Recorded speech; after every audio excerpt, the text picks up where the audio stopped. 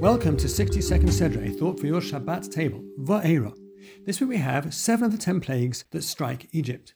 The first 3 plagues are performed not by Moses but by Aaron.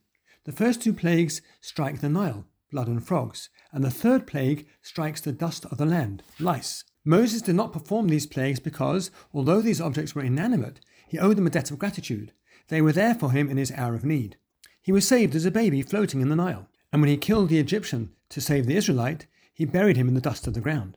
We tend to think that the focus of appreciation is about giving back to the person that has gifted me.